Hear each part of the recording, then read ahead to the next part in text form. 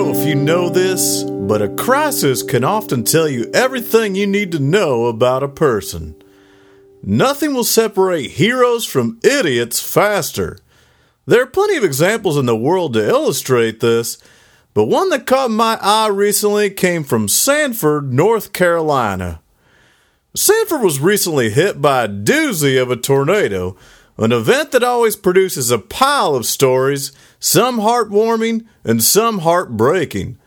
However, one story in particular stood out for me, as told by MSNBC.com, which was about the moment the tornado struck a Lowe's home improvement store with about 100 people inside.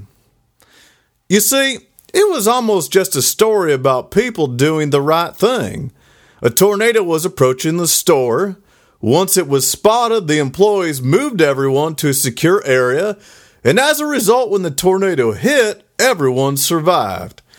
In fact, if that had been the whole story, it might not have been a story at all.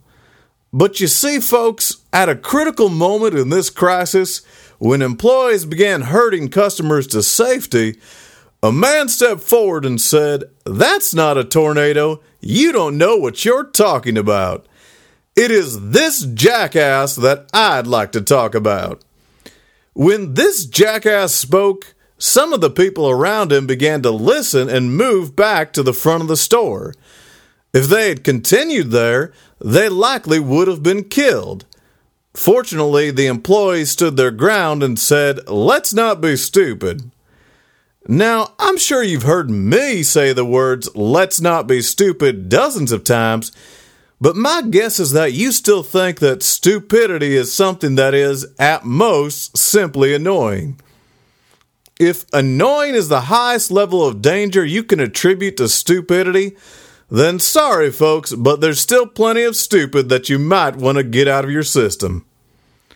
Well, come on, Dr. Matt, you might say. It's rare to be in a life and death situation like that. Well, sure it is, if you're talking about a situation exactly like that one. But if you're stuck in stupidity, how are you going to know the moment when it might kill you? I mean, look at this jackass in the Lowe's story. For his whole life, he'd probably been able to get away with being arrogant, to throw his weight around, and to let his stupidity run amok without ever endangering anyone's lives. At least not to any degree that he was aware. Suddenly, one day, how he was living mattered, and mattered in a big way. It was no longer a personal failing, but a public danger. Folks, I hope you're getting the picture here. Because most of you are mortal, then any of your indulgences can have dire consequences, and there is no indulgence with greater consequence than stupidity. Well, some of you are saying, "But surely, Dr. Matt, international terrorism is a greater indulgence than stupidity." Sure, being stupid on purpose is pretty stupid.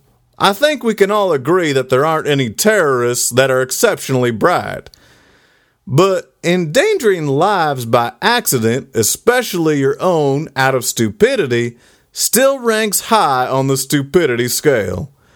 Both are indulgences in stupidity, but the accidental kind is the kind that people feel more comfortable in justifying, which makes it pretty dangerous.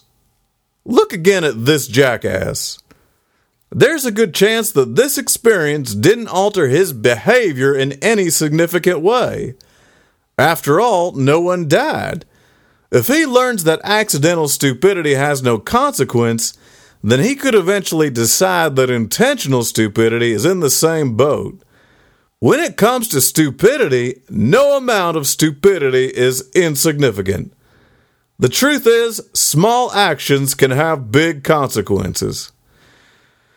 Whew, this topic is exhausting to talk about. I think I've given you enough to chew on for now.